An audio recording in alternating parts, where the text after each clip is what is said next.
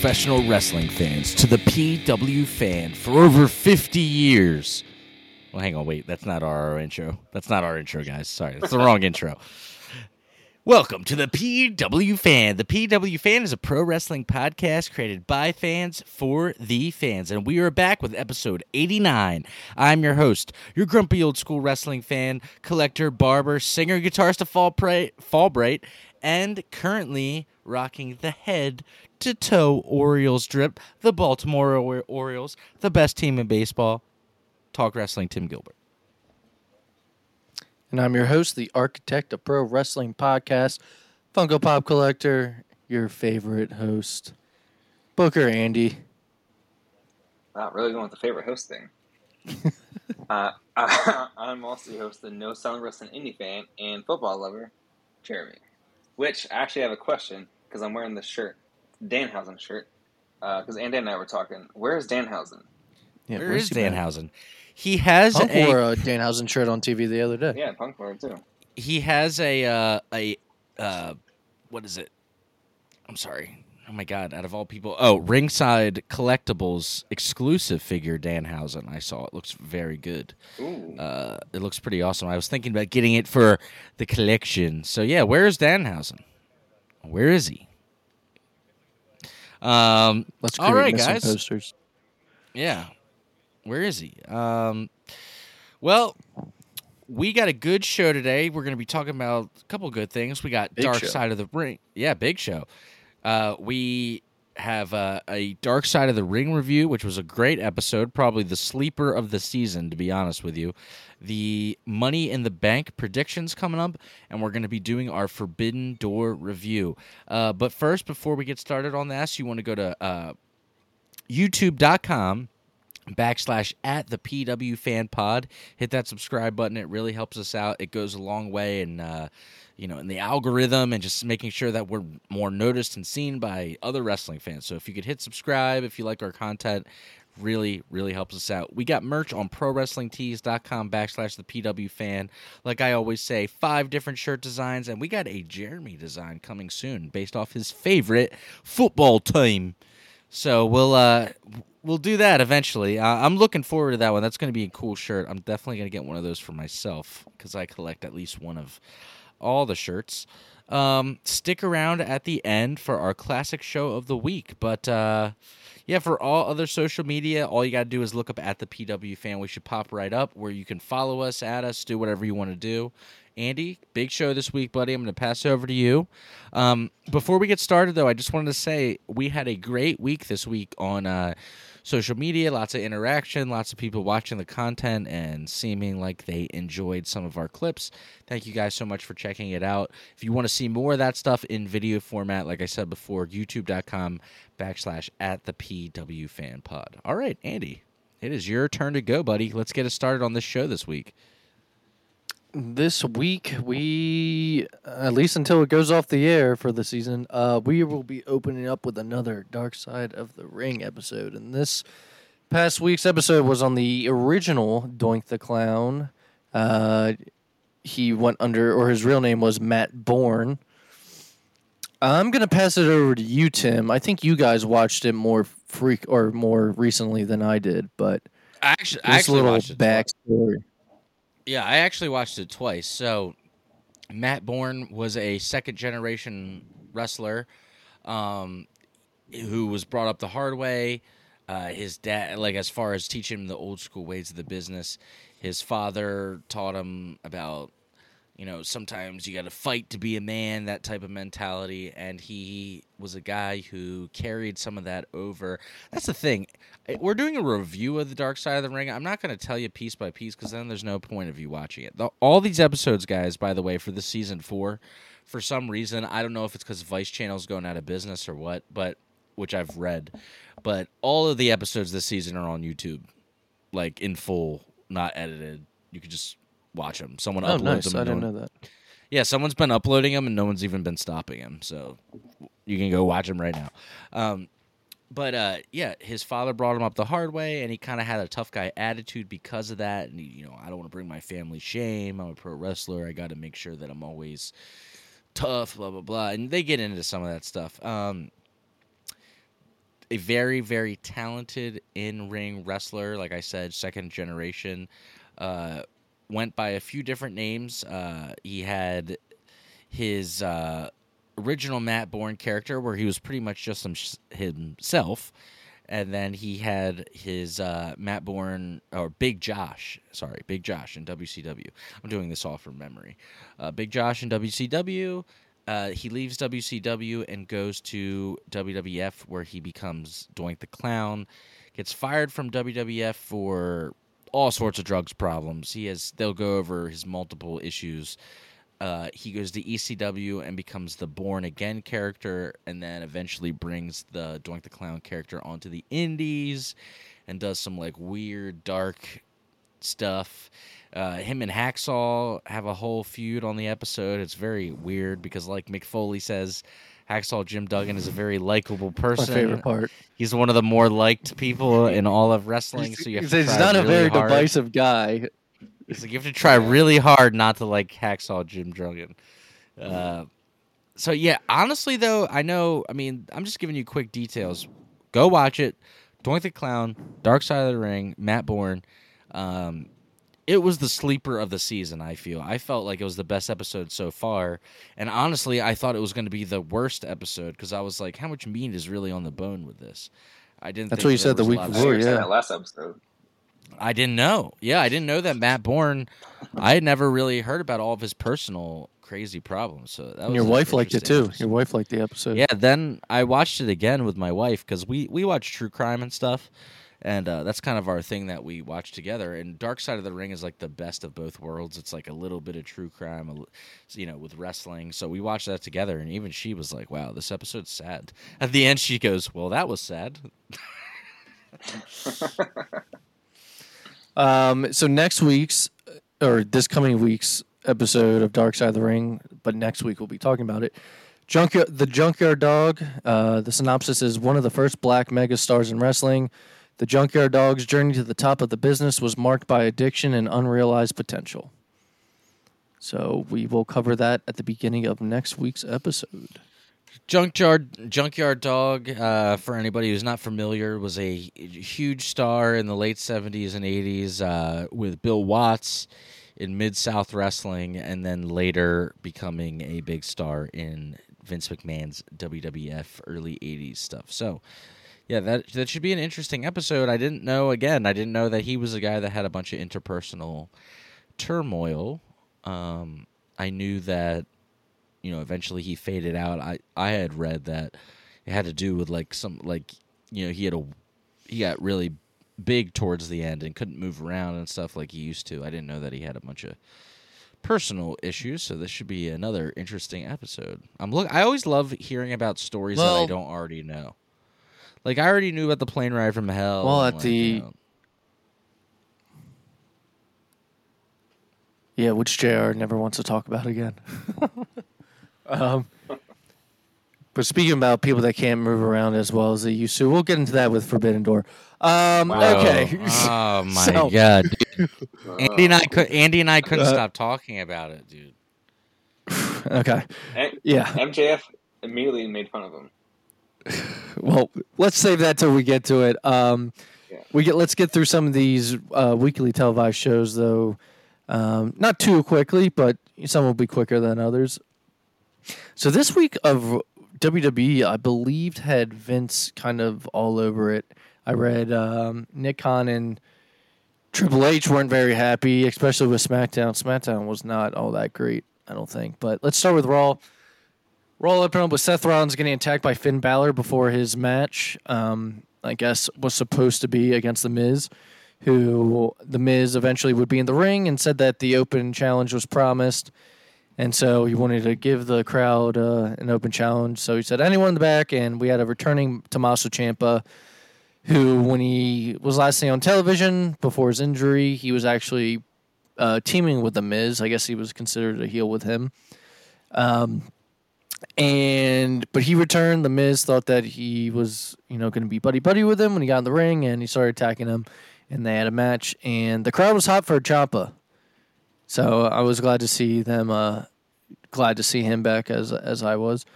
and it looks like his beard isn't dyed anymore, so he has the gray back in it. They're not doing that stupid shit.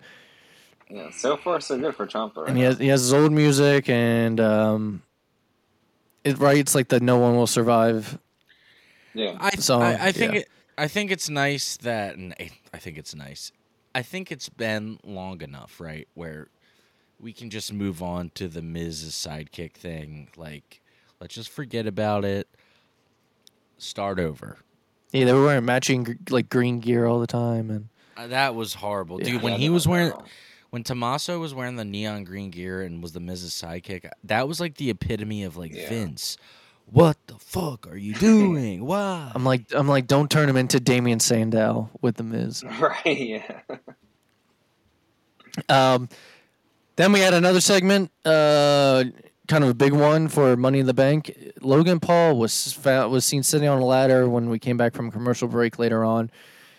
Sitting on the ladder at the top of the ring, and he pretty much announced that he was going to be in the Money in the Bank match. Didn't have to qualify, nothing.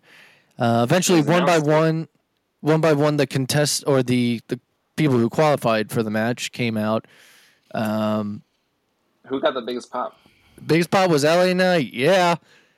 Yeah. Yeah, the crowd was hot for it. He had some shit to say about Logan Paul.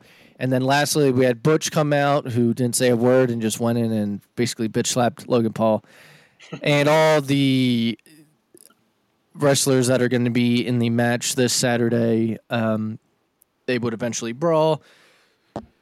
Now I'd heard, look, we'll get to it with Money in the Bank predictions. Never mind. I'll save that for later. We had a women's Money in the Bank qualifier. Trish Stratus defeated Raquel Rodriguez, which I was surprised that she's going to be in the Money in the Bank match. And You then, never heard of Bush? who, Trish? No, I'm sorry. I thought you said Raquel. Well, she faced Raquel, but she defeated Raquel. Yeah. But we'll get to Raquel when we get to SmackDown. And then we had Cody Rhodes, Kevin Owens, and Sami Zayn teaming up to take on the Judgment Day. And winners were Cody, Kevin, and Sami. So they defeated Finn Balor, Damian Priest, and Dominic Mysterio. Anything to add before we get into Dynamite? Nope. All No, right. I mean, I will say that, Rhea Ripley just popped up on the screen and she looks magnificent.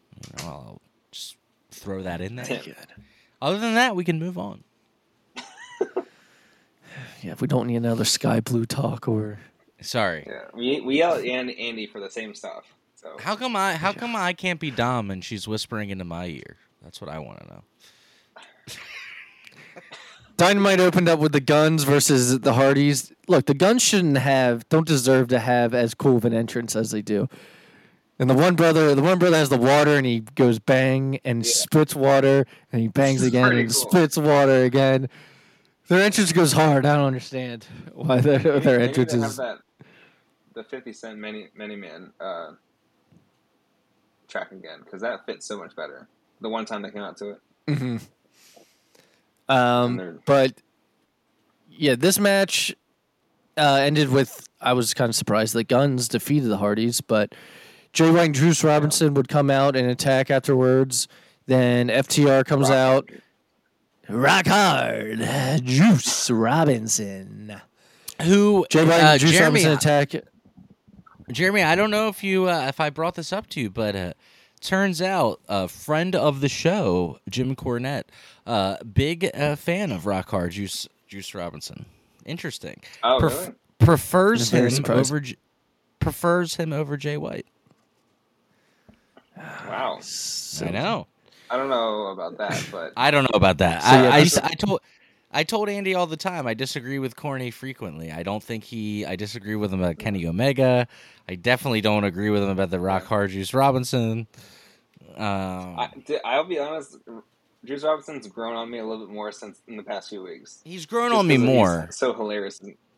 Yeah, the way he yells and everything, and like, I think it's especially when he just yelled like I think when I'm just like when I'm looking at like what I would call a quote unquote like serious wrestler who could be champ, His face bothers me.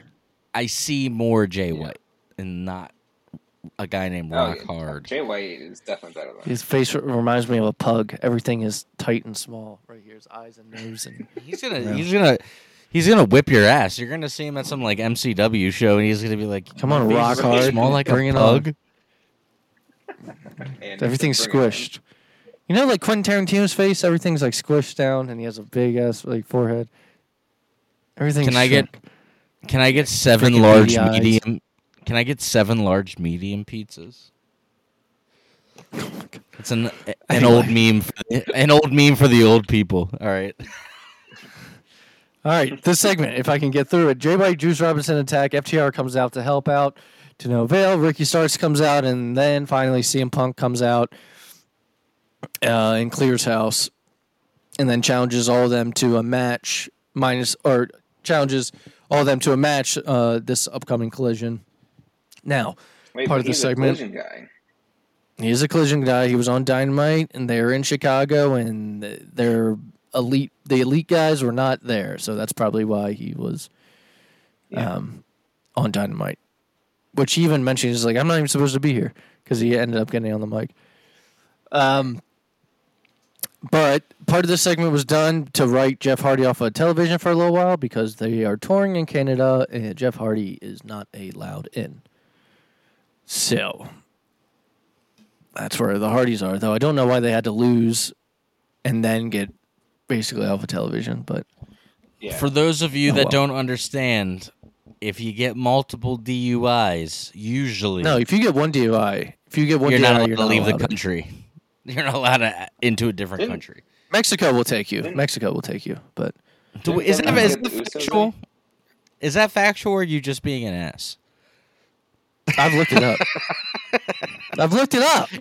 Andy's like, just in case I ever need to get out of the country, I need to know what I can do Yeah. later in life. I know Canada won't. Canada's very strict about stuff, but Mexico will take you. I don't know about Didn't other they get the countries. Usos in? Now, the Usos have always had a problem in the past. Somehow they got them in for Elimination Chamber. Vince paid Yeah. someone off something, man. Nick Khan was like, you Definitely need did. them for the bloodline angle. Yeah, we were saying last night. I don't So- understand how they pulled that off, but somebody pulled some strings. Because when they Yeah. do like a televised event up there, the Usos don't go. They've had to miss. Yeah. So, next we had, they call themselves La Suzuki Gods, which is Jericho, Sammy Guevara, and Minoru Suzuki. They challenged Sting, Darby, and a partner of Sting and Darby's choosing at Forbidden Door. Then we had a segment with Adam Cole, Bebe, and MJF. So let's get right into that. I almost got mixed up with a different segment with themselves, but it turns out one takeaway from this is that these two guys they're doing like a tag team. It's like a random tag team tournament where they're drawing right from like a Blind tag team tournament. blind, yeah. And well, apparently MJF and Adam Cole were picked to team up together I'm surprised they did for this 'cause tournament. This is the thing that WWE does all the time. Where they Yeah, pair it's the two guys wacky they- tag team partners who hate each other. It's an overdone gimmick that I read was made by Vince Russo, and WWE, over relies on it all the Yeah. time. And but Adam Cole and MJF have, I think, pretty solid chemistry that it might actually be Yeah, I think done really well. They did they both said "Shut up, Shivani" at the same time. That was kind of a funny part of this segment. I'm sure eventually we'll get Cole versus MJF, and I assume at All In. Yeah, I guess because that's in If they're August gonna do already, it. so It's the next pay-per-view for them. yeah. But Adam Cole ended up saying that the fact is MJF has never beaten Adam Cole. MJF also would say Adam Cole came back better than ever, and I'm the one who brought him out of you. I know you won't give me credit. It's fine. It's fine. And then Shivani was talking about the tag teaming up with Adam Cole. And MJF says, "You want me to wrestle every week? Are you out of your mind? Are you some kind of sick pervert?" But I do like the chemistry with Adam Cole and MJF. It's much better than Jericho. Yeah. It's like a breath of fresh air when it comes to that.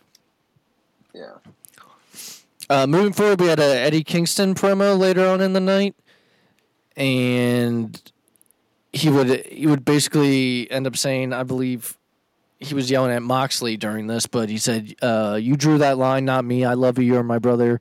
You drew that line, not me." So basically saying, he's pissed at Moxley for siding with Claudio and stuff because not everyone knows, I should say, but if you're in the know of especially AEW, you probably know Eddie Kingston and Claudio in real life don't like each other. Really. I guess the thing with AEW sometimes is we know, right? But we're a certain type of fan. I think sometimes Tony or AEW Tony. They tried to explain that Forbidden Door, but they couldn't do it right without mentioning WWE. Let me just say, I think sometimes they assume a lot. They just assume that everybody is smart fans and are going to know, like, oh, this guy doesn't like this guy. That is their audience. I understand, but, like, wouldn't the goal, though, be to grow? And in order to do so, you would maybe need to explain a little bit of why the line, what that means. Now, maybe they did with their feud in ROH, but we weren't watching because we're not paying for it. But yeah, I just think that... because they did have a match before Mania. Okay, just hear me out. Again, I love AEW. I know we like to give it a hard time, but that's only because I want it to do good. But... yeah, like that is their audience. We are their audience. But if you wanted to expand, I'm just saying that normally, like, there's not a WWE thing that goes unchecked. Sometimes there is. Sometimes there's like, well, whatever happened? Like, how come this didn't happen? Or whatever happened to this? But normally, even when it's like, I'm trying to think of a current example. Someone who's feuding right now that, like, they had a rivalry years ago. Andy, we were just talking about it the other day. Wasn't there some rivalry in, like, 2015 that, like, they're just now picking up again in WWE? But they're explaining, like, in the storyline why. You're talking about Seth and Finn? Right. Yeah, exact. Sorry. Yeah, so Seth and Finn talking about how you were the champ and I ended it, blah, blah, blah. They're going to explain why he's saying that stuff with video packages and commentary. And I feel like some of that stuff helps people catch up a little bit on what they're talking about. Because, like, I feel like if you just assume that everybody knows, that's, like, a hard thing to do sometimes. Just, like, what if somebody's watching and they're like, I really want to watch AEW, but I've never watched New Japan and I've never watched this, but I have no idea what they're talking about and what's happening.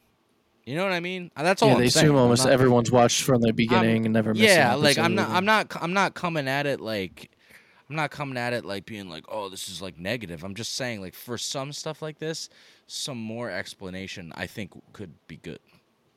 That's all. No, I agree. So yeah, that had to do with the Eddie Kingston segment, and he would announce. But again, what we were talking about, to bring it full circle, it's just like how would we know that Claudio and Eddie Kingston didn't really like each other unless you were watching that ROH show? And let's be honest, that's not the easiest thing to watch. Or if you took either. the time to Google like I did, which not everyone's going to do. Right. So a little, even the commentators being like, they had an issue at this point 10 years ago or whatever. Like, that would have helped out a little bit. Yeah, because I think the guy out, I know we're getting into something from Forbidden Door, but Kevin Kelly asked, like, basically what the issue was, and Excalibur, it sounded like on the spot had to say what happened without mentioning kind of a WWE in the situation. Because really what happened, for those that don't know, as far as I know, is the main issue is that Claudio, they were friends, but when Claudio got called up to WWE, he wouldn't put Eddie over, which is kind of what you do when you're on your way out.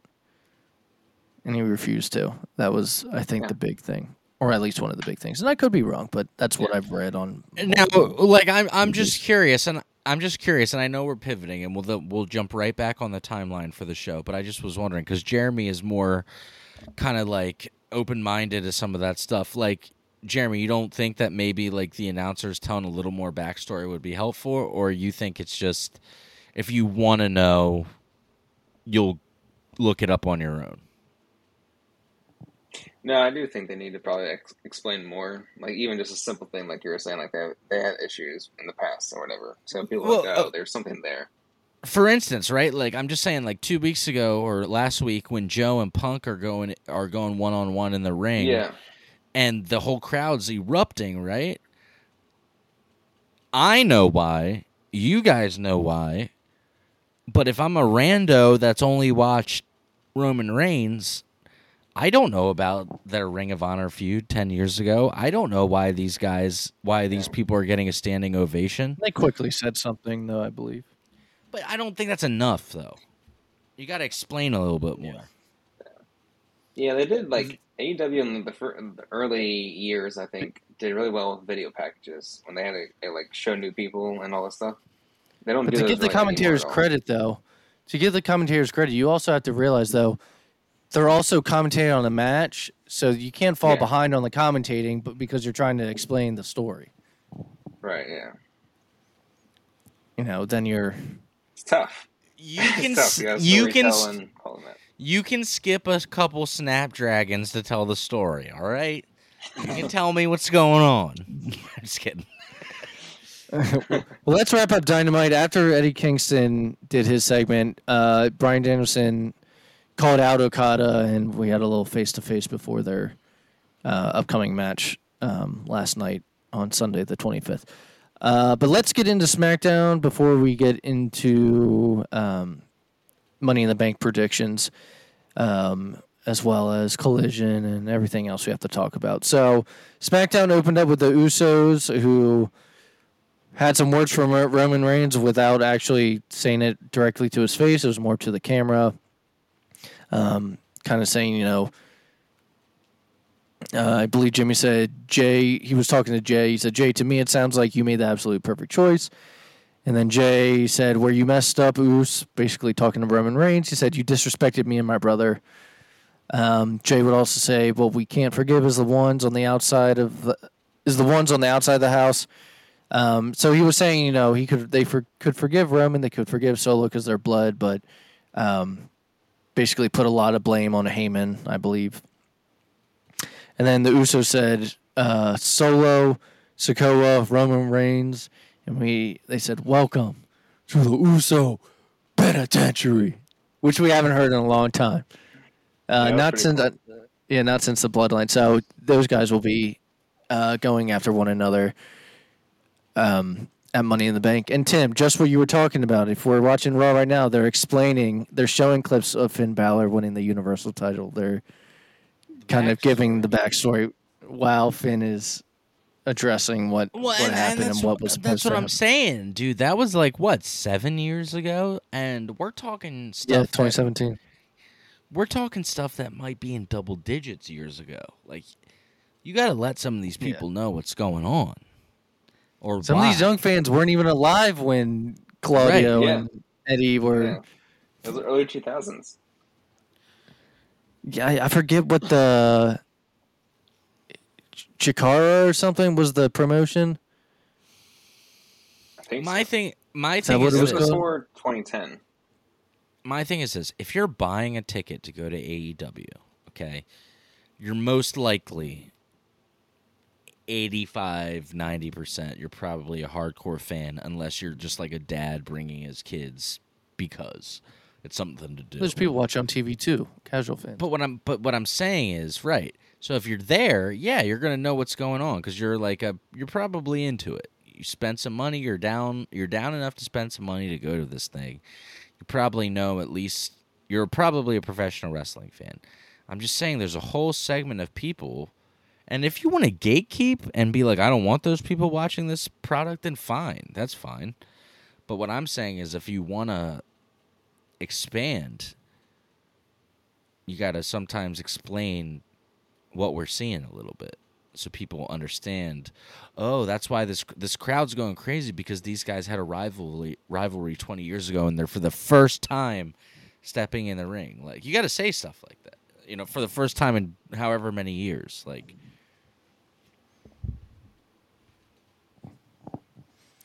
no, I get you. It's just, is it extra work they want to do, or they want to keep assuming, or do they really feel like they have to do it? I don't know. I think it's our personal preference, but I think these are just the weaknesses I notice. Again, being a barber, I talk to a lot of people. I talk to a lot of I have a lot of clients who bring their kids in, and their kids are in middle school and, like late elementary and middle school. And I asked them, I said, do you watch AEW? And this kid the other day had me cracking up, dude. This kid was probably 11 or 12 years old, and I don't know where he read this or heard this or what. But I said, do you watch AEW? And he said, no, I don't watch AEW.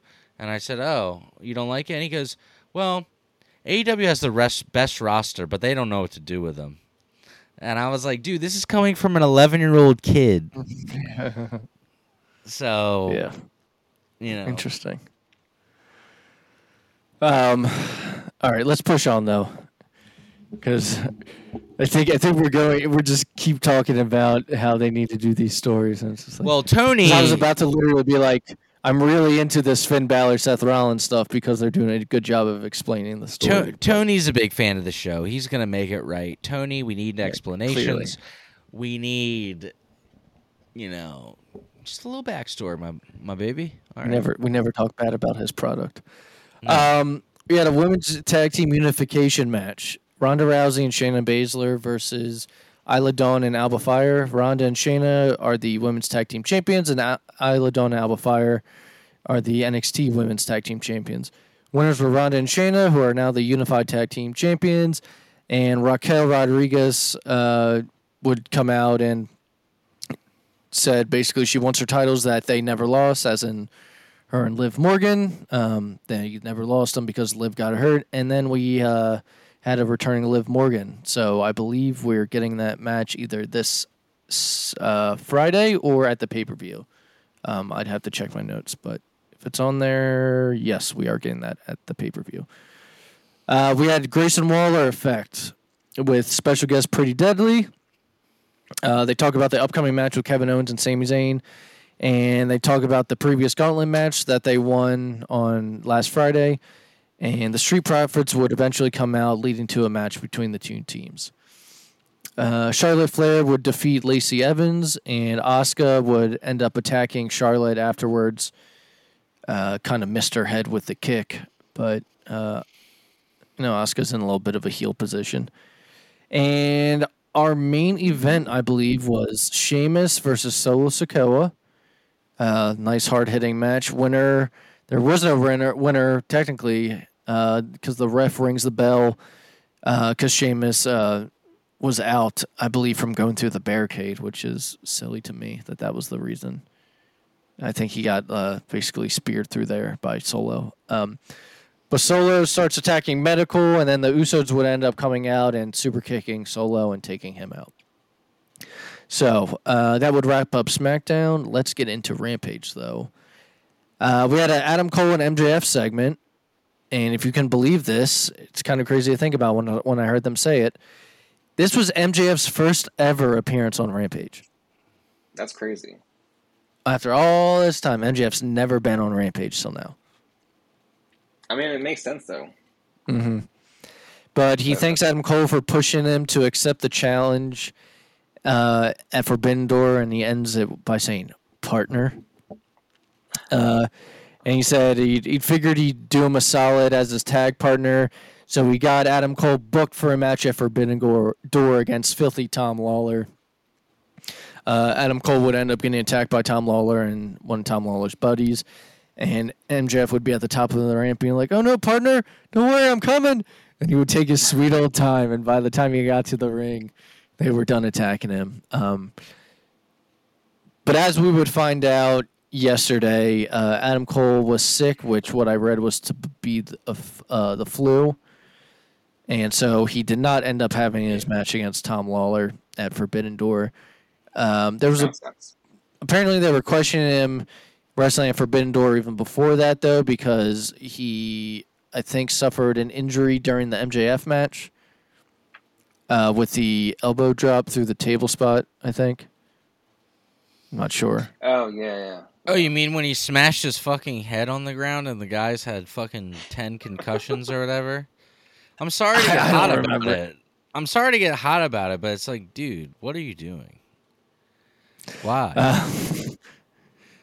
So our next segment, though, with Rampage, Tim's getting hot. It's getting hot. I'm I'm tired. We had the I'm tired. acclaimed. Do you ever get like? I'm just saying, from the last 10 years of watching wrestling, how many times has everybody been on the goddamn roster at the same time and someone's not been hurt? Like 3? Like someone always has to get hurt or injured or like concussed, and then like this guy's gone, but the roster's like never fully complete, like how it should be. It's like, oh well, we had everybody, Danielson- and then three guys got hurt. Danielson mentioned, I think it was last year, AEW didn't have Danielson, Cole, or Punk. Yeah, for Forbidden Door. Yeah, all at the same time. Or- No, or, Cole's on Omega. for Forbidden Door. Oh, That's when he got Omega hurt. wasn't. Yeah. We'll get into it during Forbidden Door, but one of the biggest pops of the night was Kenny Omega putting his foot on the rope. And I'm just saying, you don't always have to kill yourself to get a gigantic reaction. Oh my God. But we'll get into it later. I mean, me and Tim But the were biggest on pop- the but same the page whole- with a lot of stuff last One of the biggest pops of the whole pay-per-view, all Kenny Omega did was put his foot on the rope and broke a 3 count. That's all he did. No front flips, no back flips, nothing. All right, we had an Acclaim segment where people from QTV come out. Her name is Harley Cameron, was the girl. She's the, I believe, Australian girl that's always Kyle on Shannon, QTV. who are you? Yeah, they're chanting "Who are you?" She ends up doing a rap because she said that she can rap like the Acclaim. Actually, wasn't Easy. bad. Yeah, whatever, Jeremy. No, I mean, like, Jeremy's like, I love hip hop. Jeremy's like, I'm waiting for that album to drop right now. During her rap, though, she says that Bones is into her. During her rap, she says Bones is into her, and Bones will get on the mic to say, he's like, I mean this in the nicest way possible. Did you get kicked in the head too many times by a kangaroo when you were a kid? He says, because I don't know if you can see my gear, lady, I'm gay. And the crowd ends up cheering, and then we get a whole bunch of he's gay chants. He's gay. He's gay. He's gay. QT Martin. Hold on, Andy. Hold on. Just to take a moment. There was a wrestling crowd chanting, he's gay, and it was a positive moment, which is a huge thing in America. One of the best, coolest things I've ever seen in wrestling. I mean, that is true, but one thing I've always noticed with the wrestling community is that everyone's very accepting with Well, like the LGBTQ. No, like the wrestling community, I always thought, of like fans. I mean, have you ever people gone in back? general? There's still plenty of people out there that are not, but the wrestling community I always felt like was very inclusive. The wrestling community in the last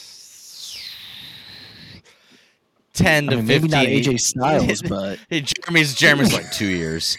But I was gonna say the last 10 to be generous, but Andy needs to go back and watch some of those Goldust clips of Goldust like pretending to kiss a dude and people losing their mind. No, I mean, no, you're 100% correct, and I have seen those clips. You're 100% correct, and Jeremy's right. No, I mean, it was literally basically the entire arena. It was sick. Was I loved it. it, dude. Hell yeah. And you know what? If you got a problem with that, don't fucking listen to this podcast. Go somewhere else. We don't want you here anyway. I mean, then you have guys who aren't even a part of that community supporting it out there on television, like Punk and FTR, and there's wrestlers backstage that also are, like Sonny Kiss that are actually part of that community that have no problem letting everyone know when they're out there and on the internet and stuff. So, I mean, you're right. It is a very big deal.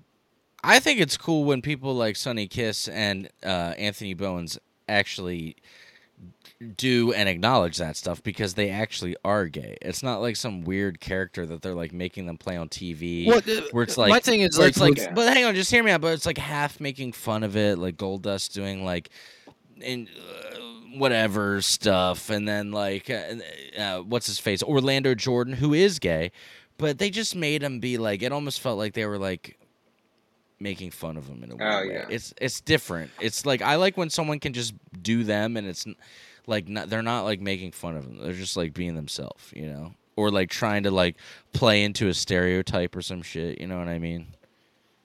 outside of social media, though, I feel like I don't think Anthony Bones has ever said anything on television except for No, he has a This legendary. Yeah, no, He- not on TV. He's never said really anything on television straight up, but he has that legendary picture of him and his boyfriend standing in front of those guys where they're holding a sign that says God hates, and they have the F slur on there, and he's giving his boyfriend a big fucking kiss right in front of him, and I think that's badass. Fuck them. yes.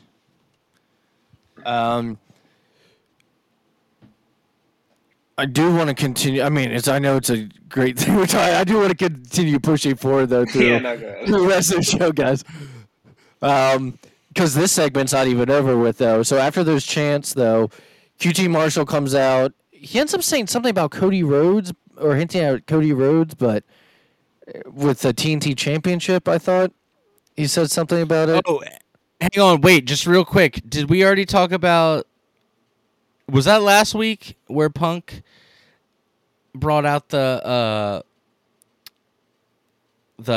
support LGBTQ youth? Was that last week or Yeah, this that's what week? That Andy was talking at the about. end of Collision, I believe. Yeah. Well, But did it was we talk last about? week's Collision. Yeah. Did we talk about Dutch Mantel? How he? No, that guy can go fuck himself, though. Yeah. So I Dutch think we mentioned Mantel. it, yeah. Yeah, Dutch Mantel was like, "Why would you want to bring up political issues during a wrestling show?" And Brody It was King. Brody King that said something. Brody Yeah. King is the man and had the best response of all. He said, "I bet you thought black people and women wanting equal rights was a political issue to you, old fuck." I was like, "Yeah, dude, Brody King is the man, dude. Love Brody King." But back to the segment. QT Marshall would end up saying to the Acclaimed, "I liked your act better in 2003 when the You Can't See Me man did it, and he didn't need his head up daddy's ass to get over." And so right after this, one of the mask guys that was out there with QTV would reveal himself to be Johnny TV, a.k.a. John Morrison, and he would end up taking out Billy Gunn. So it looks like John Morrison is part of this whole QT Marshall group, at least for right now. Yeah. I'm not really too hyped on it, but yeah. We had an Owen Hart Foundation women's tournament match. Tim's favorite, Sky Blue versus Anna Jay. Winner was Sky Blue. I believe they were in You guys- Chicago, so the crowd You kind guys of do. lost it. You do know why Sky Blue is so over, right? Because she got a fat ass. All right, moving on. Didn't we just talk about wrestling fans and being inclusive? Sorry, I had to. Jamie's right. We like all ass sizes. We are inclusive. Yeah, I'm very inclusive. I love all asses, big and small. yes. But Sky Blue's got a big one. Jesus Christ. It's horrible. Jungle Boy would end up wrestling one of Sonata's buddies, and I don't think it's pronounced Dookie, but that's what Justin Roberts said when he came out. I think Excalibur would end up saying it correctly during the match, but the crowd kept chanting Dookie. Jungle Boy would end up winning, though, and beating Dookie. It is thunderstorming here. I don't even know if you guys can hear that. All right, let's get into Collision. Chris Jericho and Minoru Suzuki come out. Jericho cuts a promo, and during it, I believe they're in Toronto at this point. He says, "I'm not from Toronto. I'm from Winnipeg, you idiots." Nice little throwback to the old infamous Chris Jericho video that's on YouTube when Where he fans says, like, "Go back "I'm to from Toronto." Winnipeg, you idiot." Yeah. Yeah. So Jericho wants to know who Sting and Darby's Forbidden Door partner is. Sting and Darby come out, and it's revealed that it's Naito, who Jericho feuded with a couple years ago in New Japan. We had a backstage video, not backstage, but kind of a video package from Miro, who is renouncing his god, his gold, and his beautiful wife. I don't know why, but okay. We had Swerve Strickland versus Tanahashi. I did not watch this match, but I'm glad I didn't after seeing Forbidden Door. Winner was Tanahashi. We have MJF on video on the Titantron afterwards. And he said he told Tony Khan he wants to be match number 1, so he doesn't have to be at Forbidden Door longer than he needs to be or in Toronto. He doesn't have to be around all these indie guys from Japan, as he called it. And we'll get into MJF's attire, what it said on the back. Gear. His gear when he came out. We had Brody King versus Andrade, which I thought was a good match. Buddy Matthews would interfere before Brody King could tap, though, and attack Andrade afterwards. We had a Christian Cage and Luchasaurus segment. Christian Cage is still acting like he is the TNT champion. He would correct himself a few times, saying we instead of I, even though it really should be he. We had a women's Owen Hart tournament match, Willow Nightingale versus Nyla Rose. Willow would end up winning. And we had a video backstage interview with Scorpio Sky, who seems to be in a more serious character role. Powerhouse Hobbs defeated a jobber, and then our main event was CM Punk teaming up with FTR and Ricky Starks against the Guns and Bullet Club Gold. All right, first time Punk's been back outside of Chicago. Very mixed reactions, man. Very mixed reactions from this crowd. And there's a lot of that going around lately. The winners, after what I thought was a good match, I really liked the main event, were the Guns and Bullet Club Gold. I believe Ricky Starks would end up getting pinned. You guys want to talk about that match really quick? I thought it was good, and honestly, I think I actually liked the fact that I'm trying to think of the best way to say this. I like that Punk isn't coming back and he's automatically invincible. Like, just because he's on the team, the whole team has to win. You know, like they took a loss, and I'm okay with that. I think that's good. It's realistic. They care more about singles losses, I feel like, with guys like that. Yeah. But what I'm saying, it's not like it didn't feel forced. Like, oh, Punk's back. Of course, his team's gonna go over. It felt natural. Yeah. But I like some Jay White and Punk. I am a fan of that. He posted that. Did you see? He posted just him and Jay White on his Instagram today. Just Jay White holding the Bullet Club gun to his head. It's just the two of them. And I was like, he's hinting at something. I'm in. Yeah, I mean, if Punk's ever be around for a little bit and Jay White's signed, you know, who says they can't have a feud later around on? for a little bit. Yeah. Until he gets a title again and gets injured. Every time he gets a title, he gets injured, so. Apparently, he debated doing a dive in a crowd that did not like him. Yeah, don't do the dive. It was like after the show. Don't do the dive again. Okay.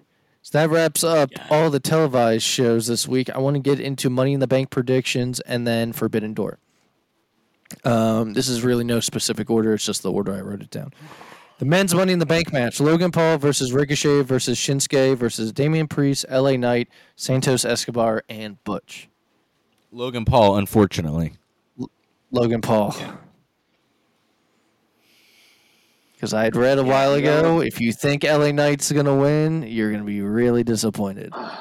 Unless I see it from a marketing, from a business point, like perspective that Logan Paul makes sense to get eyes. Logan Paul can bring that briefcase on his Impulsive show, how the one guy, Brodus Clay, brings his title on the News Network. Think about Logan Paul brings his briefcase on the podcast, and like Andy's saying, he could look at the camera and say, "I can cash this in at any time." And think about how many people Yeah. watch Yeah. that.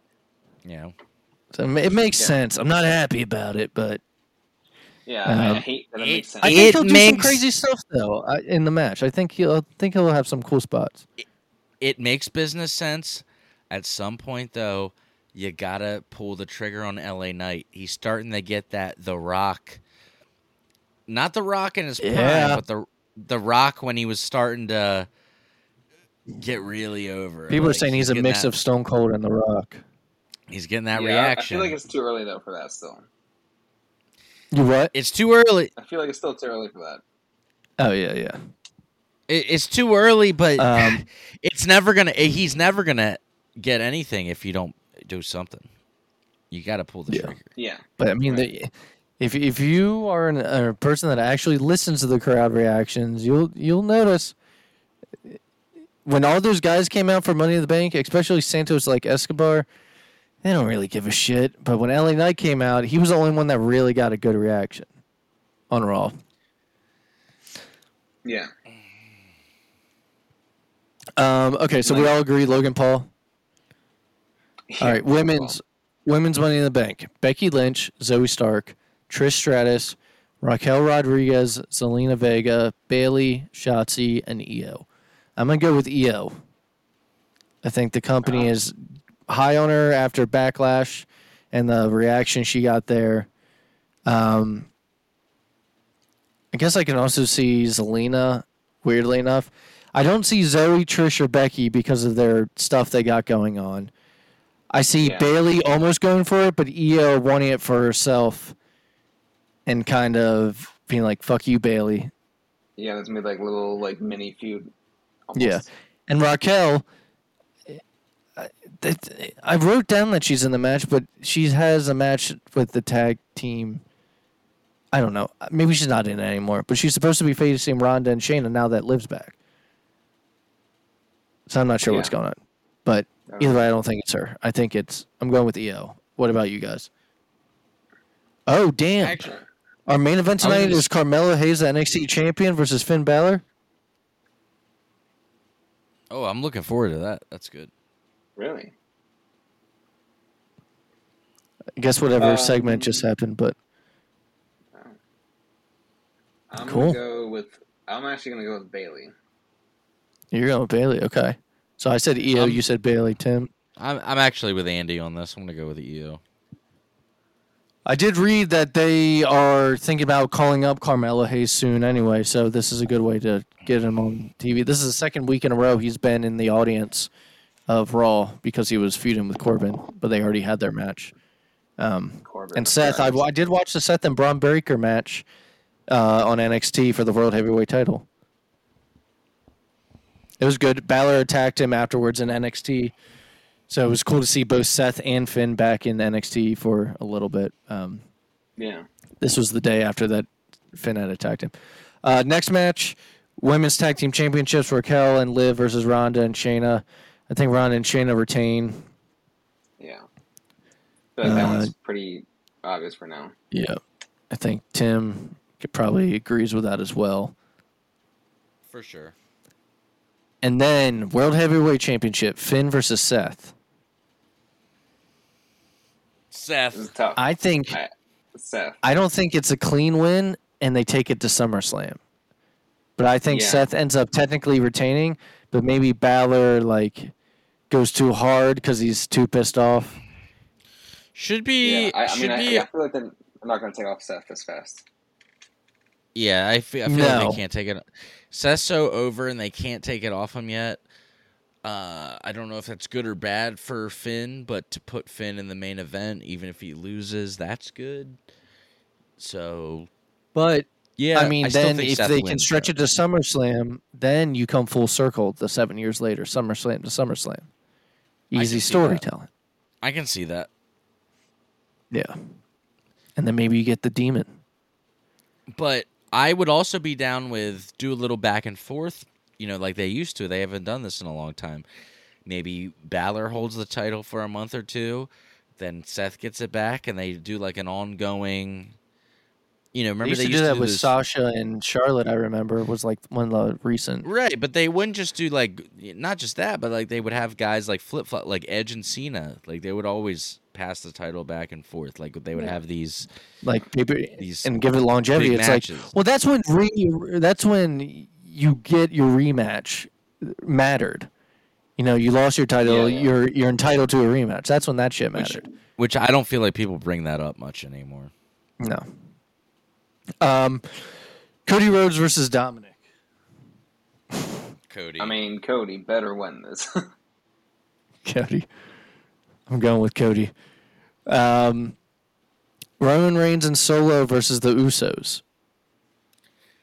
I don't know. Roman and Solo. That's to me. Like right now, that's I'm going Usos. I don't know, but I have to pick, right? So my gut says Roman and Solo with Jeremy. Roman Solo. Okay. I'm doing Usos. Yeah. All right. I just feel like maybe it's at SummerSlam when the Usos beat them, or like when they get over on Roman. When's Roman ever going to defend the championship? I was thinking not gonna maybe defend it. SummerSlam, Roman and Jay go at it for the championship, but The problem is, and we've been saying this on multiple episodes for the last year, is there's no one. Now that you've burned through Cody, and Cody's worried, you know, Cody's focusing on a different title base. he's falling on hard times, the baby. You're back to having nobody on Roman's level. Yeah. There's just Yeah, that's why they did the belt. Seth's the fighting champion. no one on that roster. If you think of every single person, is besides Cody and Seth. Besides there's no Brock. one else. There's how many more times? Brock doesn't need a title though anymore. Brock is past the point. He doesn't need And a also, title. it's been Brock versus Roman 20 times in a row. So There's we don't if need Brock is like For a long the time. one. Brock is the one. What about guy, Lashley? right? Again, it's not believable at this point. I only believe that Roman's gonna win. No one's Do you? convincing me. Oh, No, I got one. I don't think they've feuded this whole tribal chief time. He might be returning from injury. Randy Orton. okay. You can get a good program out of that, and I think you get some good pay-per-view matches and a good feud. I still think Roman wins all those matches. Yeah. But then Roman wins, and then we have. I feel like you gotta have a feud eventually, whether Randy has the title or not. Cody and Randy. Easy storytelling. You got to do that. That's got to happen eventually. Yeah. If Cody eventually won the world heavyweight and they did the Randy Cody story, that'd be sick. That'd be cool. Yeah. Easy storytelling. Okay, lastly for Money in the Bank, this got announced today. I know we never tell the people where exactly we live because we don't want any of what we call the sickos to show up and get us. But Andy and I live in sorry, Jeremy and me live in a completely different state than Andy actually. And Andy, it's thunderstorming very badly here as well. I heard you say that earlier, and now it's making its way up the. Yeah, Jeremy and I live like about an hour apart, and then Andy lives another 35 minutes from me. So it's a bad storm here on the East Coast. It's wet out. It's wet out. It's wet. It's wet out. Things are wet. But this match got announced today on Twitter. Matt Riddle versus Gunther, Intercontinental Championship. Don't really care for Matt Riddle. We all know you guys hate how he dresses. But I was thinking, if it's as hard-hitting, if not harder hitting, than Sheamus and Matt Riddle at Mania, it could be a banger of a match. I have no problem with the way actually Matt Riddle wrestles at all. I actually like his wrestling. I just don't like the character.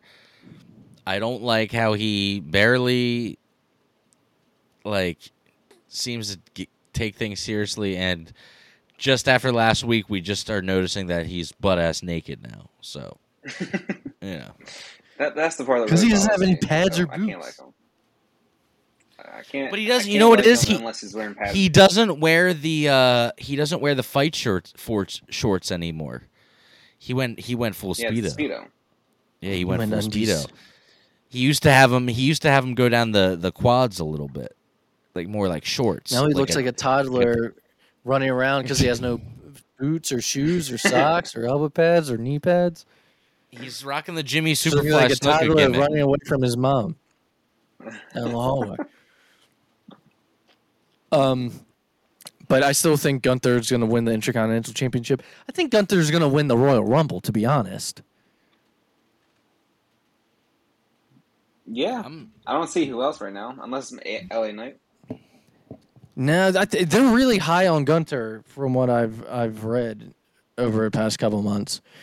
Gunther and LA Knight, even though LA is, and he says. I mean, if I had to pick a second, yeah, LA Knight. He said that he's not For your Rumble. typical. He says he's not your typical 40-year-old, but I think that That's why they wanted him to be the manager for Maximum Male Modeling, because once Vince fucking heard his age, whatever. it's like, what? You have plenty of guys in their 40s on the roster. AJ AJ Styles is came to WWE at like 40. AJ Styles is like 65 years old at this point, and he's No, I'm still, not saying LA Knight is any AJ Styles wrestling talent wise, but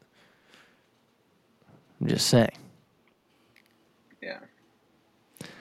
Okay, so we all in agreement with Gunther. Yep. All right, guys. Well, that wraps up, like I said, the Money in the Bank predictions. Let's get into Forbidden Door. Now, Jeremy, me and Tim missed because we watched it together. I missed the buy-in. Is it worth talking about? I know. Not really. Okay. I know we had someone against someone named Billy Starks. It was a girl match. I think it was Yeah. She was. Who did she 18 wrestle years though? old. Athena. It was for part of the Athena. Owen Hart tournament. Do you remember who won that? Athena did. Yeah. Okay, so Athena moves on. Billy Starks was 18 years old and she was that good already. Yeah, I remember when they were advertising it that she was like, they were like, she's amazing for, can't believe she's only 18 years old kind of thing. Was there another match or was that it? There was 3 matches, so including that one. So there was one with Bad Friends, or I guess Chaos they call them. And I don't know, I forget who all. Let's just get into the main show. Yeah, they wanted that before. All right, MJF versus Tanahashi, AEW World Championship. Where do I start with this match? Well, let's start with the entrances. All right, let's start there. MJF. Yeah. His Tanahashi had his. It seemed like a typical entrance for Tanahashi. He came out with the air guitar, but MJF came out and his gear. Tanahashi is the Japanese Hulk Hogan. Now I feel bad saying that though because he only seemed that way because of the way he was moving. So I don't know if that's true anymore. We've only seen him like when he's like older. Like we didn't like watch. He's not that old. He's 42. There's some NJPW fans listening right now that are so mad. They're like, no. Look, I had to do some research during the. Okay, sorry, he's 46. You had Kojima in there that was moving better than Tanahashi, and Kojima's like 52. All right. Let's just start from the top. MJF's gear, on the back of it, it said New Japan is indie. Or NJPW's indie. And New Japan is an indie. Is indie, okay. Now, Tanahashi. The man looks like when he's in the ring, he can't. I'm really not trying to make fun of him because it's horrible. I looked up stuff. It looks like he has. People will say, quote unquote, no knees. Like his knees are messed up. Yeah. I think he has arthritis. He has knee surgeries and stuff. Yeah. And yeah, like Tim said, I mean, you can basically see what MJF did. What did he do? Like MJF made fun of him. Like he did like the crab walk kind of and like played the air guitar. I saw the air guitar. Oh, that's why he did the crab walk thing. Yeah. All right, yeah. Poor Tanahashi moves like Tim was comparing him to Hulk Hogan.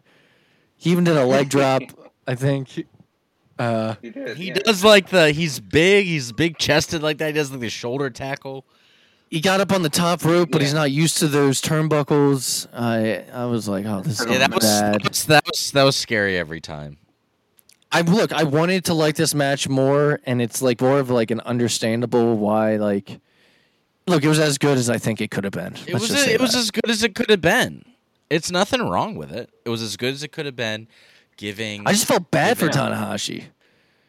Yeah, it made The me part that I sad. thought was actually funny was nothing about Tanahashi, but MJF scheduled a tweet out in the middle of Trish the match, Stratus. saying like, Andy.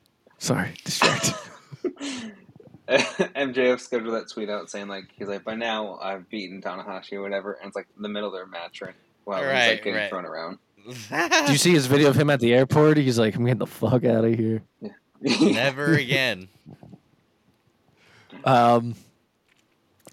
So, look, I mean, I thought it was solid for an opener. The crowd seemed to like it, and that's sometimes the crowd is or makes like the match feel differently. Obviously, Yeah, that made it feel a lot better than it was. so I mean, people were still into it, which is good. Then we had the Owen Hart Foundation tournament match: CM Punk versus Kojima. Winner was CM Punk. Whew. All right, this crowd was not a fan of Punk. All right, It was let's like start with 80% that. hated Punk. Whew, yeah. Like, I think we hated know him how as it's in, going to like- be for now on outside of Chicago. I want to No, taste hated of him your as in, like, tears. his front row. Cry me a river, you little bitches. You But, see dude, the Punk front row ate it over there up. Was like flicking them off the entire match. Like there was one guy standing over there, just like the entire time with his middle finger up. But Punk ate it up, man. He came out first listening like he did I last know. week. I don't know why he keeps doing Hulk Hogan shit. I know years ago he called I don't know. called Hulk Hogan a piece of shit, but I don't know if like he's still double downing on that because this is the second match he's done like the big boot and this done and the leg drop. Can I tell you what I think it is? I think that Absolutely. people behind the scenes are saying that he's like Hulk Hogan and he's like a politician and all this stuff. So he's fucking with them and just saying, "Oh yeah," and then like, yeah, and just Dude, like I'm Hulk Hogan. I'll show you Hulk Hogan. Yeah. Because Punk's Now, petty like that. We'll get into it because we're going to talk about the Kojima, lariat. So We'll get Kojima into it, but is 52. They had wrestled apparently back when Punk was in like ROH and stuff. and there's a story about and that. Apparently, there's a video surfaced, and he's sitting with Samoa Joe, and he goes, "I don't know why he's yelling lariat multiple times." I think he and was then saying yells, that basically "Kojima." that like I think he was basically saying that Kojima beat the shit out of him, and he's just yelling Kojima, lariat.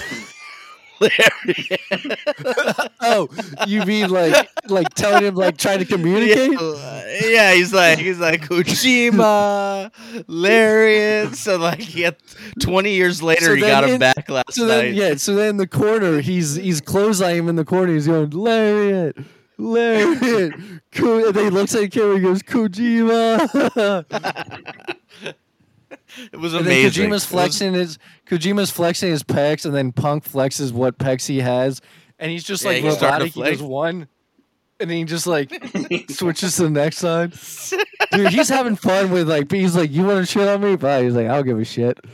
And that's the thing. I love it. I love I'm all it. for I it. love this. Yeah, I love this Punk. That's like, you don't like me anyway. You didn't like me when I was trying to be nice. So the people that I'm are gonna just- like him are gonna like him, heel or not. He's like, "So why am I, being nice?" So he's like, "Fuck Yeah, you." it's great. Apparently, But, Punk dude, and Samoa- the Elite if and all those anybody guys is- were kept separated backstage. But if anybody's never seen the video of him talking about the first Kojima batch, it's on YouTube. There's a clip of it, and Samoa Joe is next to him, just cracking up, and thinks I it's think like Tim hilarious. you posted it on our. I posted it on on our our- socials today, But yeah, he's Yeah. telling the story, and Samoa Joe is doing a shoot interview next to him and just thinks it's so funny that Punk like got the shit kicked out of him by Kojima. Lariat, Kojima.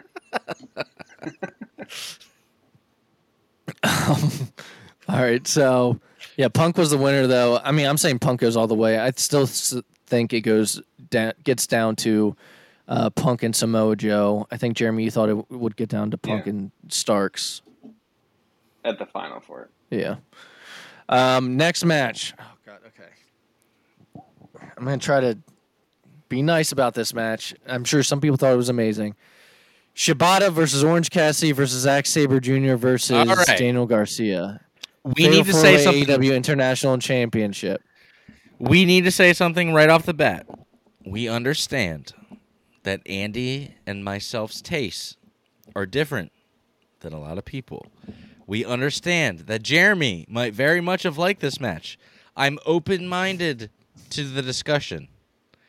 I just, at one point, the crowd started giving it a standing ovation, and I didn't understand. And I'm hoping that someone can explain it to. And I'm just hoping someone can explain Jeremy, it. Explain this to us. Explain it to us. I don't understand. Which part of the big I don't like it. Me and Tim, we don't like it when, say, one guy does. I call it testing your strength of just like going back and forth, or one guy does a suplex, and then the next guy does a suplex to another guy, and it's like a chain of suplexes, different people. And they just do the pass each other around. You just pass it around, and everyone's like standing up, and me and Tim were just like, why are you standing up clapping right now? All they did was all suplex. But then when it came to Kenny and Will, we're like, this is what you should be standing up and clapping for. And that's the thing. People are like, oh, Tim just like Jim Cornette and like stands whatever he says. No, dude. Andy and I were freaking out during the Kenny Omega match. We were like, this is wrestling. But like, I did not understand. You know what I really liked about the match? I liked Zack Sabre Jr. He stood out to me. I like Zack Sabre Jr. He did this match, yeah. I liked the last couple sequences with him. I thought they were really good. We did say that we liked the last few minutes of the match. We thought those were good sequences. But there was like some stuff where they all just passed each other around and suplexed each other where everybody is getting up and like... Fatal 4-Ways got to be hard. Bro. I'm not a wrestler, man. I'm not a wrestler. Fatal 4-Ways have to be hard. All right? I'll just say... You know when the match was good? The match was good when it was one-on-one for a little bit. And other people were either on the outside... When you had one guy going against it, but it got silly to me when it's like a chop fest or back and forth, like go around in a circle, punch each other kind of thing. People love that. Yeah, I know, if that's your kind of thing, I get it. Whatever, like it's not for me. That was a lot of things in the show too, because that's a Japanese strong style thing with like chopping back and forth. Yeah, there was a lot. There was a lot me and Tim did not like during this. We just want to. Why in every match did you have to do the chop? Test of strength. Every single match we counted. They all did the.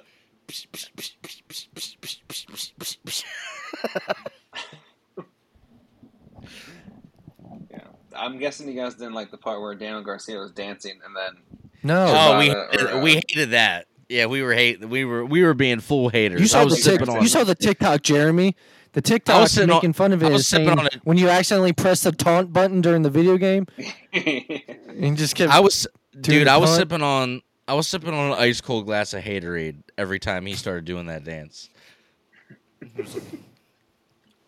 Winner was Orange Cassidy, though. There were parts. Again, Zack Sabre Jr. was my favorite part of the match because it felt serious when he was in it. Yeah, he is very good, actually. Like, I actually really like him. So, I don't know. I don't know who's going to beat Orange Cassidy now for the title. I don't know. I don't care. Danielson's all about Orange Cassidy, apparently. He talked about it during the media scrum. He said, I wasn't so sure about this guy when I started watching AEW. And then the more I watched him and really watched him, I was like, this guy's great. That's what he said during the media scrum. Whatever. He's not my cup of tea. He might be yours. You like who you like. All right? You like what I you like. A guy right? that has, that has multiple DUIs and is breaking down. That's Andy's favorite. Do I enjoy to watch him wrestle now? No, but I still like him a lot. Next match, I'm just gonna say it was fine. It was fine. Jungle Boy versus Sonata. Yeah, we both just said this was fine.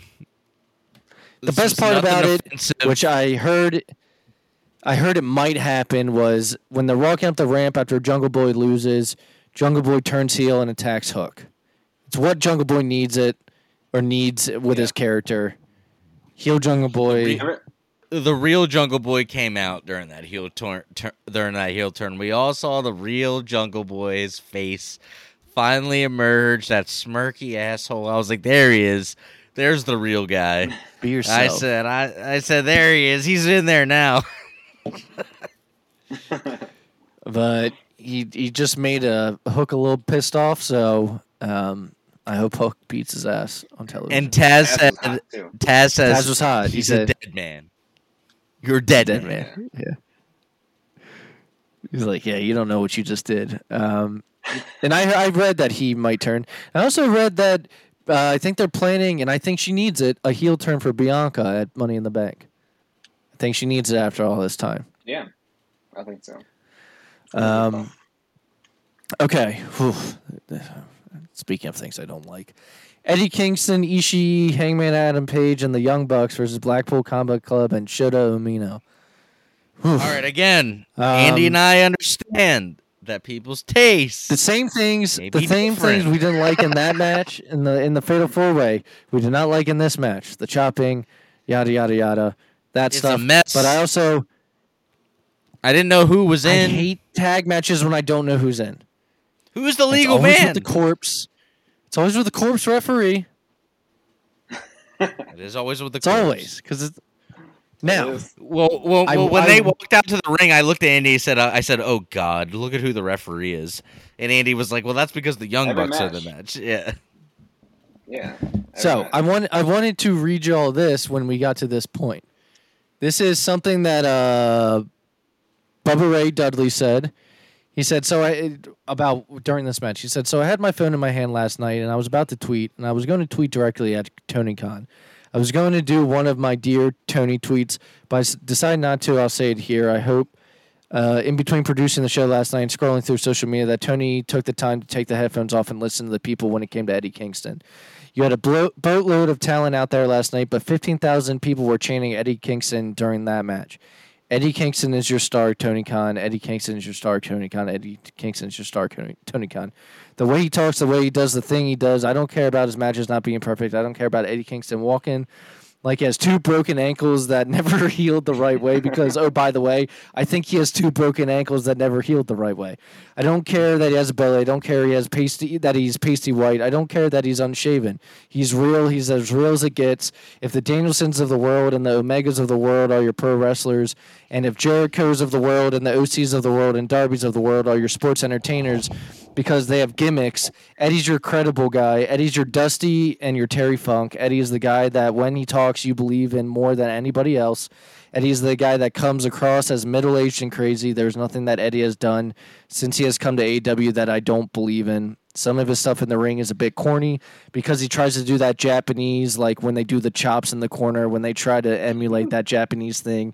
I can probably do without that, but that's just me. He said if Eddie honed and tightened his in-ring just a little bit, tiny bit, and he doesn't have to do that, Dave, because he's so good when he talks.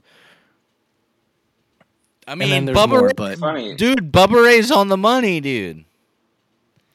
I love Eddie Kingston. I don't care. We were saying last night, I love Eddie Kingston. I don't care when he does that shit, though.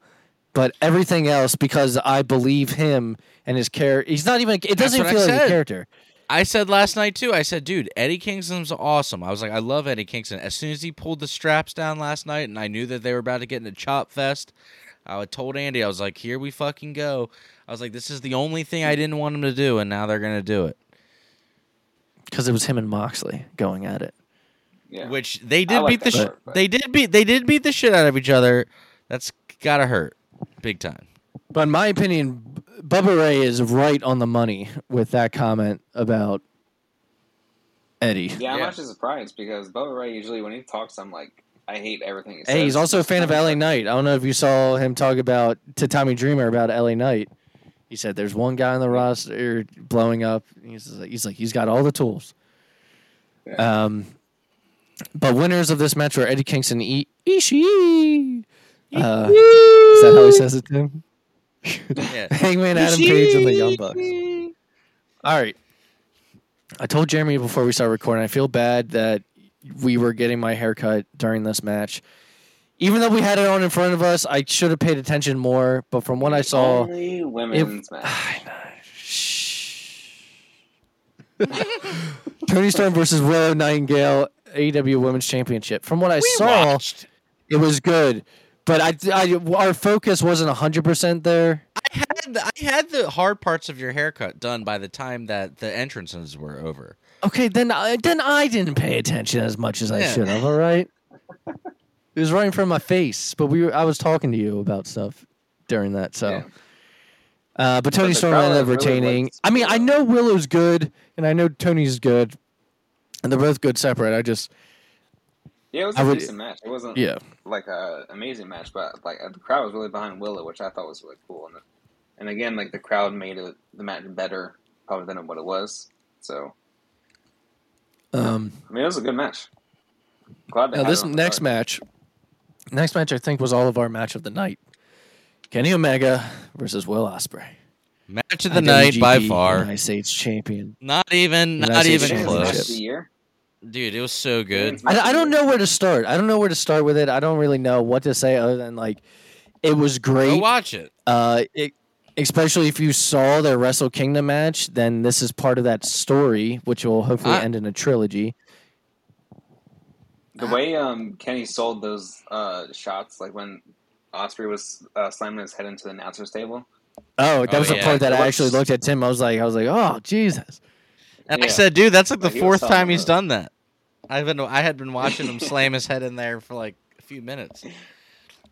Yeah.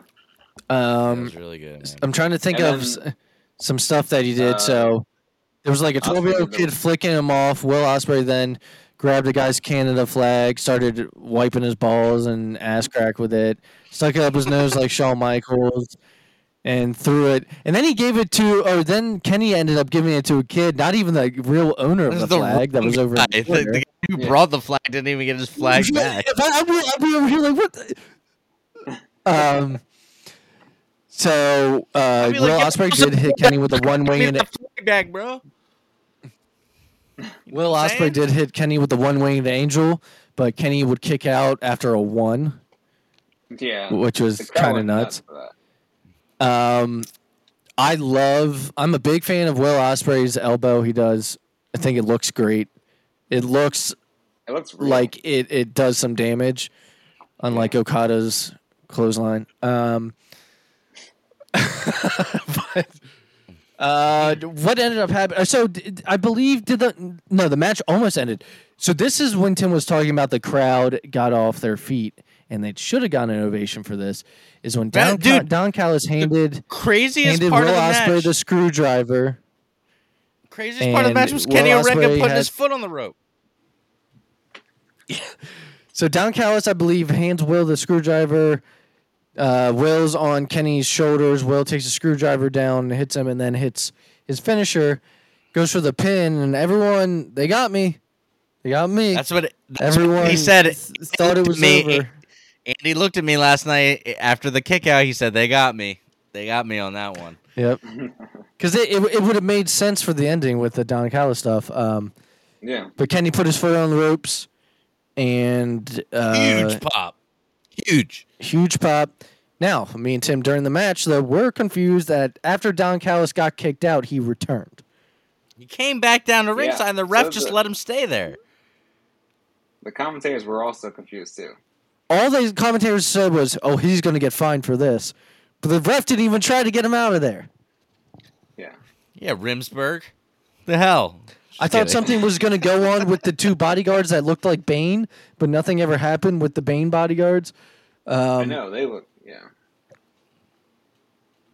I'm trying to think of some. I mean, both men were bloody. They beat the shit out of each other for a little bit. Yeah, that's great. The tables turned. The tide turned back and forth between the two. I thought the match was awesome. It could have ended the night. Honestly, could have been the main event. But Will Ospreay would have. It was probably one of the best matches I've seen all year. I think so. I can't think of every match I've seen this year, but this is one of the few matches that actually had a story to it, though, because of their previous match, and if you know about their beef in the past, this actually had a story. I'm trying to think of anything maybe in particular that I would put that so far. I mean, we still got some. I mean, we're not even close to Christmas. We got a lot of the year left. But so far, I would say I think this is my match of the year. Yeah. I think so I would say far. it's for me, yeah. Cody and Roman at Mania was really good, but I don't. I was gonna say I liked Cody and Roman a lot too. This might have been better from the drama. Well, there was a lot of kickouts in that match too, but yeah, dude, I don't know, something about this match. It was a fight. That's what Andy was saying last night. It felt like a fight. Yeah, I'm trying to think of some other. Yeah, this might be I really liked. This might be my number one so far. Who has MJF wrestled this year? Him and Brian was good. Brian Danielson. Yeah. Charlotte and Rhea at Mania was really good. There's been a couple here and there. That's a hard this one was to beat, this dude. is Like, I told Andy last night, I said, I feel like this match is living up to the hype. You know what I mean? Like, it's a lot of hype for people saying that these are the two best wrestlers ever / New Japan guys ever. I felt like they had a really good match. Yeah, and Tim never got to see the Wrestle Kingdom match. I don't know if you did, Jeremy, but I did, and That was really good too. I mean that one was amazing as well. So Yeah. if they get a third, it could be one of like the best trilogies, to be honest, that I've seen at least in a Hopefully long they get a time. third at All In. At all, I yeah. told Well, I this is told, what I was telling I Tim. told Andy last night I want to see a third for sure. I need to see a third match. Yeah. So this is what I was telling Tim. Like they both are like kind of New Japan legends. They had their first match in New Japan. Then they had it in Kenny's backyard for the second match. Third match they would have it in Will's backyard. Yep, in the dome or in the Stadium, dome. Wembley. In the stadium. Wembley. Yeah. He said he lives like 40 minutes from there. Yeah, he said that during the interview or the media scrum. Yeah, this match was great. It was my favorite, or all of our favorite matches.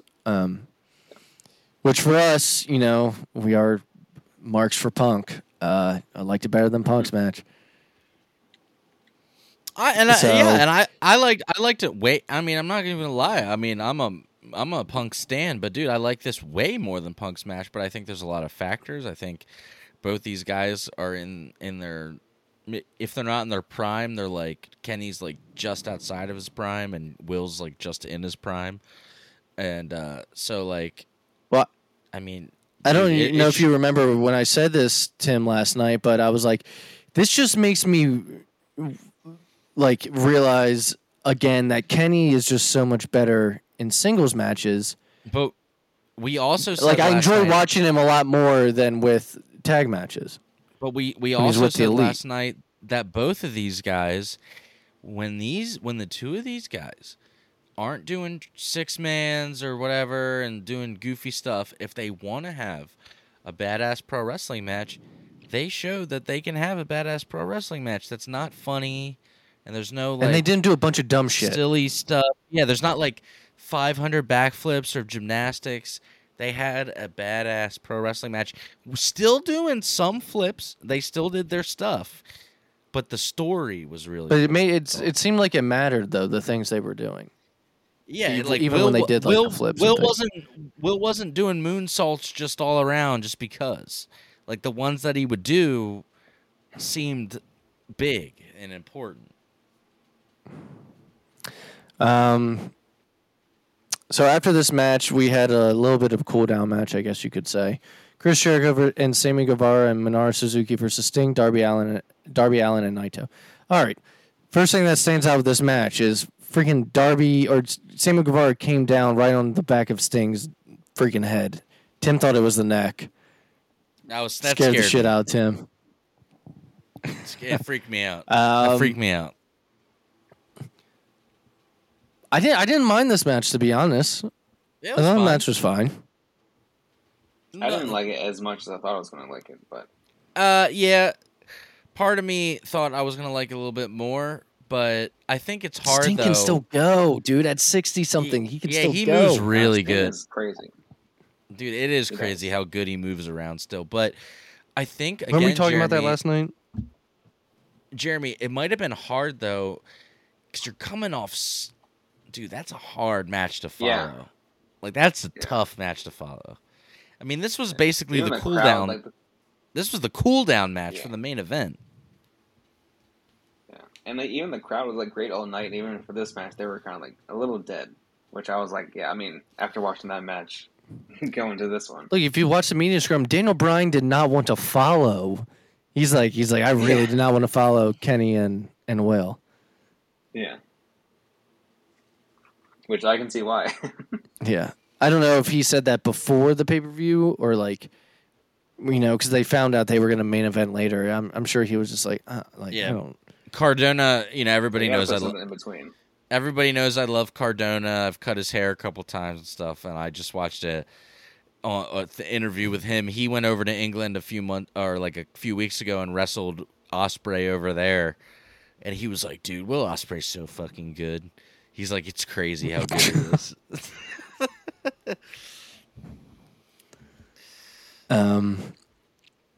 So yeah, I mean the winners of this match are Sting, Darby, and Naito. Everyone got to do their thing. I don't know what Suzuki does besides just chop people. Sometimes that's how I feel about him What he does. and Ishii. Like Suzuki just comes up and like chokes people out, and just like smacks them really hard. a lot of the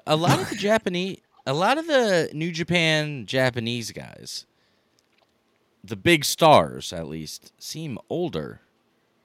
Not Okada, because we said last night Okada's only 35. According to New Japan, though, they're like, They make Okada out to be like he's like 70. Guys, they're like, all these young guys are after Okada right now. I'm like, he's 35. They're like he's. I mean, I guess if he's been around since he was like 17, yeah, he would be old. But Finn's in his 40s, but. Yeah, even during this Danielson match, the one commentary guy was like, "It's been a while since Okada's faced someone younger than him." Oh my god! He's not old. Or he's Kenny's older than him. It's like annoying though, because as someone who's turning 33, I'm like, bro, what the fuck? I'm like, he's not old. Well, speaking of Okada, yeah. So the main event of the show was a dream match: Okada versus Bryan Danielson. Now, I will say the winner of this we'll say the winner and then we'll talk about the match. The winner of this was Bryan Danielson. I did not see Okada losing. I thought they'd want to protect him. Yeah. The betting odds, if you were allowed to bet, the betting odds were for Okada to win. But because Okada tapped out, it was clean. He tapped. Yeah. Next pay-per-view came out to the final countdown. All right, next pay-per-view, just for shits and gigs, all right? Just for fun. You guys down to throw all small bets in? I'm just one time. Just to see. I'm going to do it. This Saturday. Wait, for AEW? I do it for like all in. Oh. I want to do it for AEW. WWE. All in. Oh, nah, okay. I can't. You can't trust the WWE because like right before Vince will be like, "Nah, we'll change everything, pal," and then like all your all your bets are all messed up. I don't trust it. Yeah, that's fine with me. But yeah, so Okada Danielson, what you guys think? I mean, completely different vibe for the match compared to Will, and Oh yeah. this was more of like proving who's the best rather than the last one was a fight. Yeah, that's a good way to put it. I still really like this match, but it was definitely a different vibe, and it was Like this was like competition while the other one was like a fight. You know, This one was also slower, which I didn't. It's not a bad thing, but it was just like different pace to it as well than Kenny and Will. But I still really liked it a lot.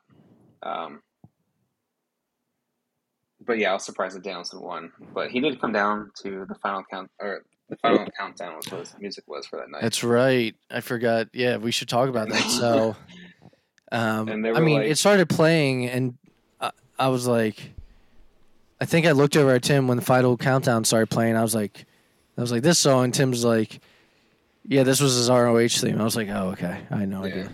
When he Yeah, that was really cool. when he debuted on, or when the rumor of him coming to AEW originally over a year ago happened, a lot of people assumed that he would come out with the final countdown, and then he came out with the kind of the remix of the Bryan Danielson character, or the Daniel Bryan character, which is cool and it works. Final back race.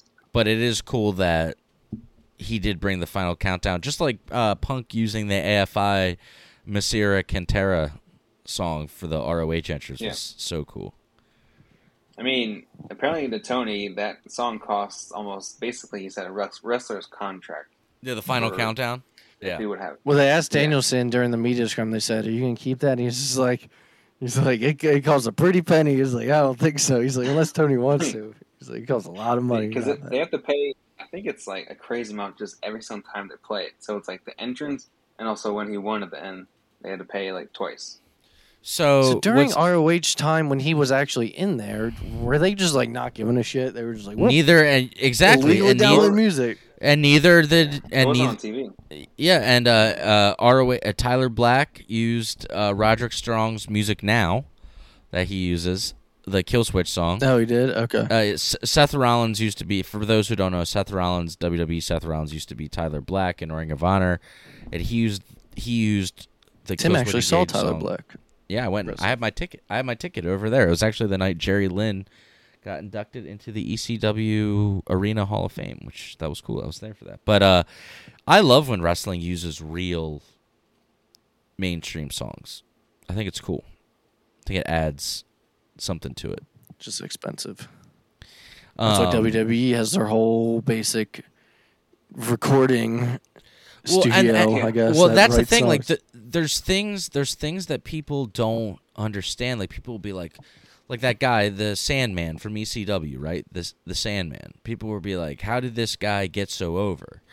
They see these videos. He just has a kendo stick, and he's smoking a cigarette and like all that stuff and blah blah blah. And people are like, I don't get it. What they're not telling you is he also used to walk down to the ring to Enter Sandman by Metallica. So the fans would get fucking hyped up. You know what I mean? Like, there's I get it. like people used to put like Paul Heyman apparently used to put unlicensed or put licensed music illegally all the time to his people's entrances, and just since they were under the radar, no one ever said anything. You know, like, Yeah. You can't do that with a national televised no. show. Yeah. Well, so before we close out, is there anything you want to say specifically about the Okada Danielson match? I thought it was Did it a, live I up thought to it the was- hype? I thought it was a great match. I thought it. Hard to follow Kenny. I don't think. think it lived up to the hype. And for somebody who listens to all of Cornette's pods, and I know Cornette hates Kenny Omega, I would be very surprised if he didn't at least give the Kenny and Ospreay match its props. It was so good, and that's not taking any. But you don't think anything it's not taking any away from Okada and Danielson and Danielson. It's just, I don't know, man. They just were like on another. Do you level. think? What if Kenny and Will wasn't on the show? It would have been the and best then you match had of the Okada night, and Bryan. right? But I also think Would it that have been viewed differently because you're not subconsciously comparing it to what you just saw? maybe, but also the Oh, crowd. But yeah, for sure. But then also like the crowd wouldn't have been burnt out. Oh yeah, true. Yeah. Probably could have opened with Danielson and Okada. It's kind of funny with these main events now when you have these 4-hour shows because the main event kind of always has a dead crowd almost. or not as like lively crowd. I mean, Mhm. It we was like we 4 hours or 4.5 hours in. the one time that all three Tim of finally us stayed up. yeah the one time that all three of us went to Dynamite together. I mean, that was a long Yeah. fucking night. That was a long We night. didn't even Because we stay stayed for through Rampage. Rampage. And like, I can't imagine being at a pay-per-view all the way till midnight with an hour drive home, maybe more. They also had the buy-in beforehand, Yeah. so it's really 5 hours if you watch the whole show. Yeah, and it's just by the end, It's a long especially after the fans, because I feel like the fans save their energy to give to what they feel is the best match, and I think they gave that. Or they got a energy. second win because they couldn't help it during that match. Yeah, and I feel like they Yeah. gave. I feel like they gave their best energy to the Kenny and Ospreay match. Yeah, I mean, that crowd was really good for most of the show. But yeah, I mean that's all I got to say about Forbidden Door. Unless you guys have anything to add, Tim, you can take us out with your classic show of the week. Yeah, that is it for me for this week. Let's or that for I like me. the. I want to say this. That is it I for did us. like a lot about for. I do want to say this. I did like a lot about Forbidden Door, and there was a lot of things I didn't like. But overall, I'm glad I watched it. The good was really good. Yeah, I definitely recommend going and ordering this show for sure. It's hard to have a So- perfect pay-per-view. It's really, really hard. So my classic show of the week this week is a little different, guys and gals. It is not a show. I one night stayed up this week. I was randomly just on a wrestling kick outside of what we normally watch, and I saw this documentary on YouTube, and it's Vampiro. It's called Vampiro: Nail in the Coffin, and it's a 2-hour documentary about. I think it takes place like right before COVID.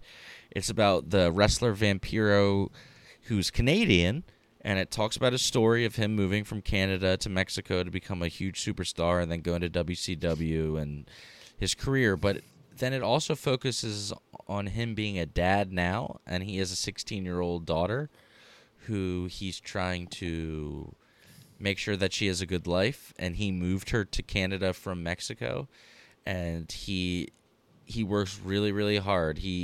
And this is when Lucha Underground was still in business. He'd fly down to Mexico, do AAA shows, do AAA pay-per-views, fly to California, do the Lucha Underground show, and then fly back home to Canada and spend a few days with his daughter and then do it all over again. Honestly, though, it's one of the best wrestling documentaries I've ever seen. Like, I was glued to it the whole time, and there are some parts that are in Spanish with no subtitles. If you just can hang on 2 to 5 minutes and wait until the next scene to pop up, it'll go right back to being in English. I don't speak Spanish. Some of that was a little frustrating, but if you can, because they're doing interviews from all of his people he's worked with over the years, which obviously a lot of Spanish wrestlers or wrestlers that speak Spanish. So, but yeah, Spanish-speaking wrestlers. Spanish-speaking wrestler, but absolutely fantastic documentary. I did not know that Vampiro was as great as in AAA, he runs the cameras, he runs talent relations. He's the one that's saying zoom in on his face, like right after like a big move happens. Like, he controls everything, and it was very, very fascinating, just how intense and how passionate he was, and the love he has for his daughter as a dad, and how he says that his daughter always comes first before wrestling, and he'll try to FaceTime her. Like, you'll see him in the documentary. He tries to FaceTime her like 4 times before the main event starts because he just wants this like catch up with her real quick. But highly recommend. Not exactly a classic show of the week, but Vampiro: Nail in the Coffin documentary, actually absolutely fantastic, guys. Next week we're going to be back. I do want to say one thing. So next week we will be covering Money in the Bank, but our episode next week will be out on Monday, not Tuesday. Yes. Episodes dropping on Monday this week. We got a little bit of, it's summertime, guys. We got plans. We got things we got to do. We got to enjoy family time. But the episode will be out on Monday, and it's going to be episode 90. Can you believe that we are 10 away from episode 100? Very cool. And I'm we're excited. we're less than that from 2 years. Yeah, it's wild. Thank you guys so much for joining us, for almost 2 years, and it's been really special. I love both of these guys so much, and this is one of my favorite parts of my week is getting on here and talking about weekly wrestling with them and sharing it with you all. So we will see you back next week with episode 90. Hope you all enjoyed episode 89. Hey, and don't forget, follow us on social media at the PW Fan. We need your guys' help with that. It really helps us. Have a great week, everybody, and we'll talk to you next week.